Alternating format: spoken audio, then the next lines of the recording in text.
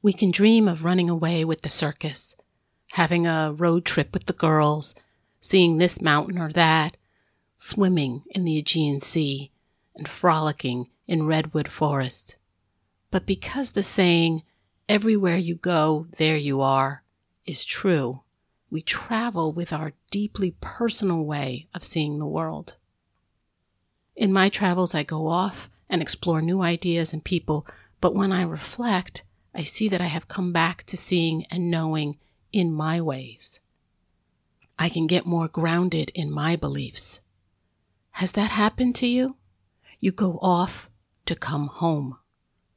Perhaps we wander around and meet new people, see new lands, but in the process, we end up reaffirming what we believe, who we call friends or family, and what excites our hearts in only the particular ways that our hearts can be excited.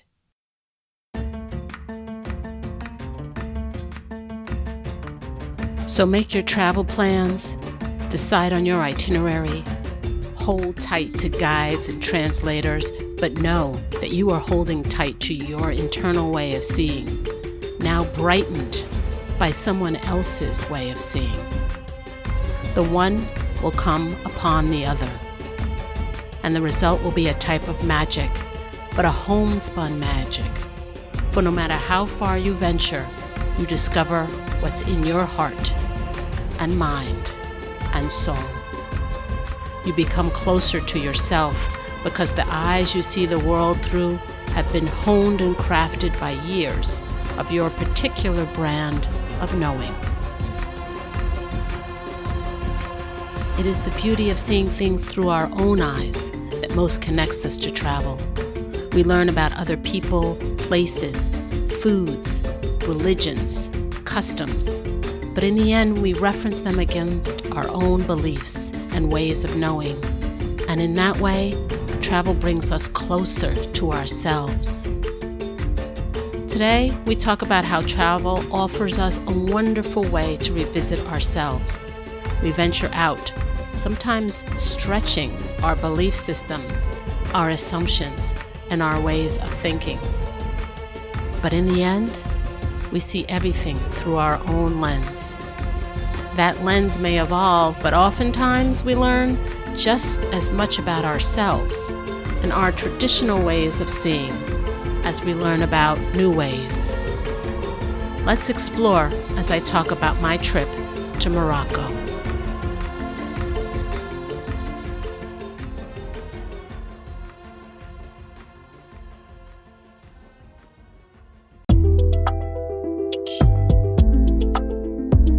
Welcome to Let the Verse Flow, a show that takes you on a creative journey to inspire your personal growth. I'm your host, Jill Hodge, a business writer by day, a poet, music lover, and journal enthusiast all the other times. Part performance art, part self-help, this show is unique. So let me show you rather than tell you. But first, please note, the opinions I express here are my own and not a substitute for professional help. If you need someone to talk to, please reach out to a mental health professional. Now, sit back and relax and listen to my reflections from the bright side of the beat. Late last summer, I was gifted an invitation to visit a country I longed to see, Morocco. Why was North Africa on my bucket list? When I was in my 20s, I decided that right after college, I'd take my fresh bachelor's degree in broadcasting and film and pair it with a master's degree in history. I was going to be a documentary researcher and scriptwriter, really modeled after my favorite film professor, who was this really kind British soul who saw the world with fresh, brilliant eyes and impressed me immensely in college. I was and still have an air of naivete about me, an impressionable soul. It keeps me in touch with dreaming and hope. Anyway, while working on my master's degree, I decided that I would major in European history and write my master's thesis on the role of Algerian women in the War of Independence. I was really fascinated by North Africa. Another incredible professor taught African studies, and it was one of the few history topics at the time where I could consider the role of women in a war. This was really before women's studies was an option. And even years later, I would read with interest when I found an article on Algerian culture. I was just sort of drawn to it. I'd read articles on like mosaic art or the food of Algeria or the landscape and the music. And this history and cultural exploration left such an impression that I just sort of carried it with me for years. And I never forgot it. I tucked my image of these things in the back of my mind and told myself that I might get to this part of the world when I got older. Well, last year, some 35 years later, my wish came true. My best friend, who had family living in Morocco, invited me to go along with her on a trip. Of course, I said yes, instantly, and then frantically tried to figure out caregiving for my family members. I knew I needed this trip and that they wanted me to go, but the logistics of it were really stressful. There was never a thought that I wouldn't go because I believe deep down to my soul, to my bones, that when you get offered these types of treats in your life, you don't question them, you don't pick them apart with worry, you don't overthink things, you take a leap of faith and plunge in. I believe they are callings that we need to listen to because these types of experiences are what life is. Life is living. And living while traveling to a foreign land is one of the best ways to know yourself, to reaffirm yourself, and recapture any bits of yourself that you've lost along the way. You can be more mindful when you travel, and you have time to think. And that helps you get closer to knowing who you are and kind of listening to yourself. Morocco lived up to my expectations and then some. But what I really saw as I reflected on the sights and sounds and people and the beautiful landscapes of Morocco were my core beliefs. My experiences sort of reinforced really strongly held beliefs and ways of seeing the world that I hadn't anticipated reviewing. There's a saying, everywhere you go, there you are. And it's so true because many of my experiences caused reactions that were in line with my perspective and really highlighted that perspective in contrast. And sometimes it challenged that perspective too. The contrast amplified my thoughts and gave me a strange sense of confidence that over the years I was becoming the person I most wanted to become. A particular person with a particular viewpoint that impacted the world in a particular way. I felt like I was taking in so much and synthesizing it and then returning to an inner knowing that was now richer and deeper, but still very much me. The best way I can explain it is this way. One of the most visceral ways to get to know the Moroccan people is to visit the old Medinas. These old shops, these old ways of selling things, stall after stall in these centers that really are rich and have this energy that's incredible. And we visited a lot of Medinas. My best friend is a shopping wizard with like this incredible eye for beautiful things. And she has the ability to cherish beautiful things, but then she shares them. So instead of coveting them, she looks for things to bestow on others and has a gift-giving spirit that is hopeful and very loving. And we did a lot of shopping. I love to watch her shop. One of the expected practices when shopping at the Medinas is to haggle on the price. The shop owners, mostly men, size you up as a tourist and give an outlandish first price. And then you spend time negotiating in what sometimes turns into a really heated debate until you agree on a price. One of you sometimes pouts afterwards that you didn't get the best deal you wanted, but you generally do this dance and come to a resolution that you can both live with. Am I a haggler? No. I'm the opposite of a haggler. I'm a dreamer. When I see an object that I want, I start dreaming about how it fits into my life. and I'm annoyed when I have to add crude considerations about how much it costs into my mind and heart. And so debating, and some of these debates almost turned into fights with our translator friends who were helping us with these delicate negotiations. But that's not what I signed up for in my dream. In general, the communication style of these interactions is not my preferred way to communicate. It put me off, and it made me feel kind of off-kilter. Another issue was that as a feminist, I found it difficult to consider taking a demure sort of posture with these men. At times I felt confined by a perceived set of rules about my conduct. I'm sorry, but I really don't care what country I'm in. I have to be a strong woman. At least the vision of myself as strong that I believe in. And I'm always respectful, but I'll only bow down so far. And some of the vendors thought I was Moroccan. When you're biracial, the world can sometimes see many identities in your face and features. Something that I really don't take offense to. It's sort of interesting to me.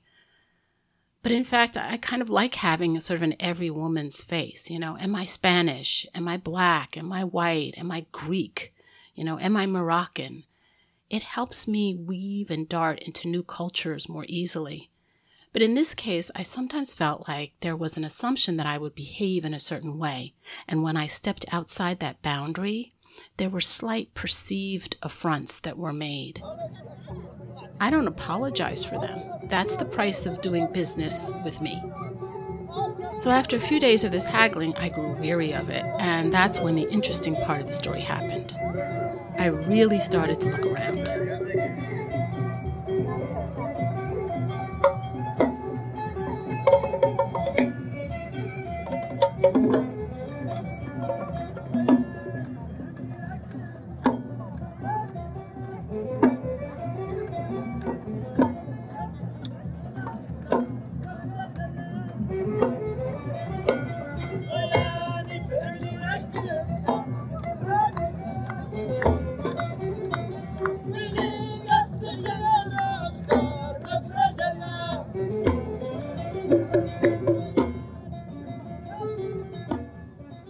Instead of spending time focusing on the wares of the stalls, I looked at the intricate wood doors to the shops, the patterns of tile on display, the street art, the cobblestone streets, and the smells and smiles. I found a few female shop owners, in particular this smiling, beautiful woman who sold oils and fragrances. And together we pieced my horrible few little pitiful words of Arabic with her acceptable English into a conversation that felt complete. It felt like a meeting of the minds. We fused our words with smiles and gestures. And I would see her later a few times when I returned to Medina and was always greeted with a smile and a greeting, salam.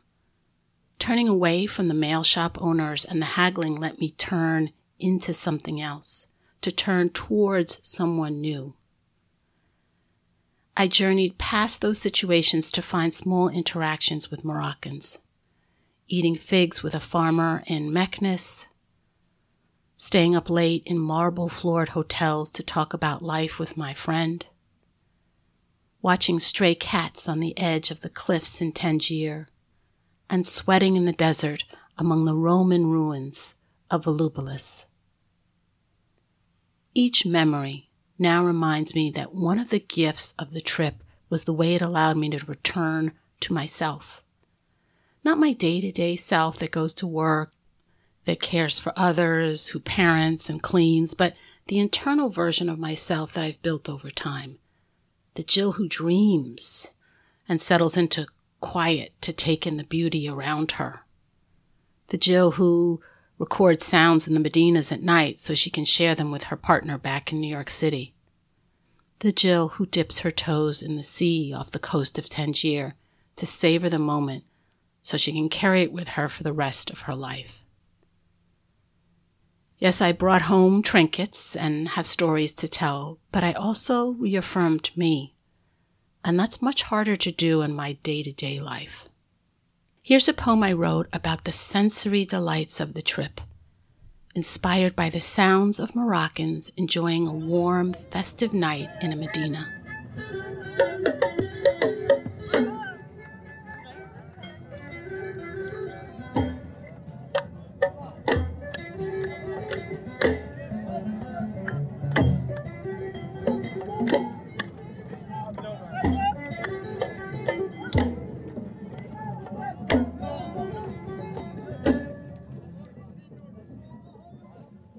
I call this poem, I've Seen the Palace in Rabat. The king's town, draped in black and red, driving in circles, a stranger trying to right myself. And then I look out. Fuchsia flowers dance and graze mud brick. Stucco yields patterns, relief, and water springs from mosaic stories. The smell, its earth and sweetness, orange and honey. The sound, its prayers, as motorcycles stop and start. As families settle on grass lawns near palaces and mosques, they laugh and smile and tell their stories. Pink marble and grand wood doors chiseled by hand. Tunnel and groove, awash in detail, first in, then out, then all around. Under a quarter's moon, a cat prowls for a juicy chicken bone, a scrap of fish wedged in ancient cobblestone. He'll have to bend and lick and paw. His work, not mine, 'cause I'm on holiday. The next corner beckons with cobalt blue and succulent views. I caress the golden thread that's woven by hand, nurtured by patience, held tight by title and land. I dream of flowing skirts, sweet dates, and bees that circle nougat as a man looks up to smile. While in Morocco, I visited Rabat, Marrakesh, Casablanca, Tangier, Fez, and Meknes. It was a very complete itinerary, and each town left its own impression through the sensory bath it provided. The teal river water against the hot, dry summer slopes of the Atlas Mountains. The Moroccan flags everywhere in Rabat. The honeybees encircling nougat in Marrakesh. The seafoam green tilework at the top of the Grand Mosque in Casablanca, and the caves letting in ocean spray in Tangier. I took it all in as my senses, especially smell, are something that I'm cued into each day. The smell of jasmine and orange was the through thread of the trip. And the energetic people who laugh and smile in great family groups to listen to Berber music at night or catch a picnic near the king's palace, reminded me that at any particular moment, in any particular place, our souls are alive in their own particular way. May we be mindful of our unique perspectives and find travel to re-energize and reinforce the ways in which our life is our own.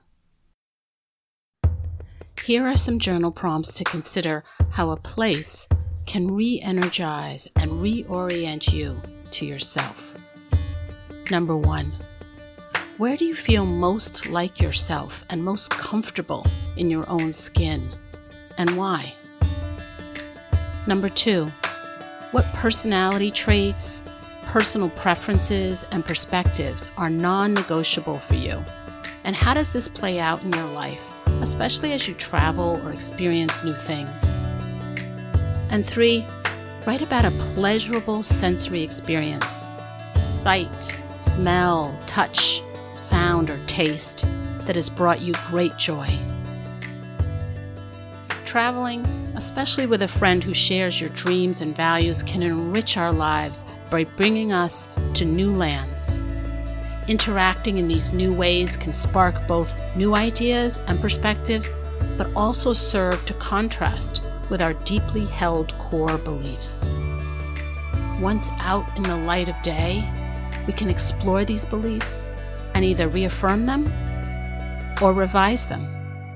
We have a choice, and as our senses tingle with new insights, new twists and turns of meaning, we find that wherever we are physically, we are still always home in ourselves. Thanks for listening. Hit that subscribe button if you haven't already. And speaking of subscribing, head over to lettheverseflow.com and subscribe to my companion newsletter, the Me Time Mixtape.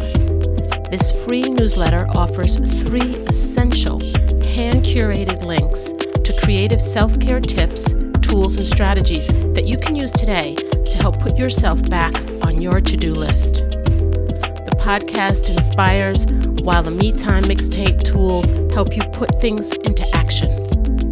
Check it out, the Me Time Mixtape at lettheverseflow.com. I'll see you next time. Don't forget to stay on the bright side of the beat.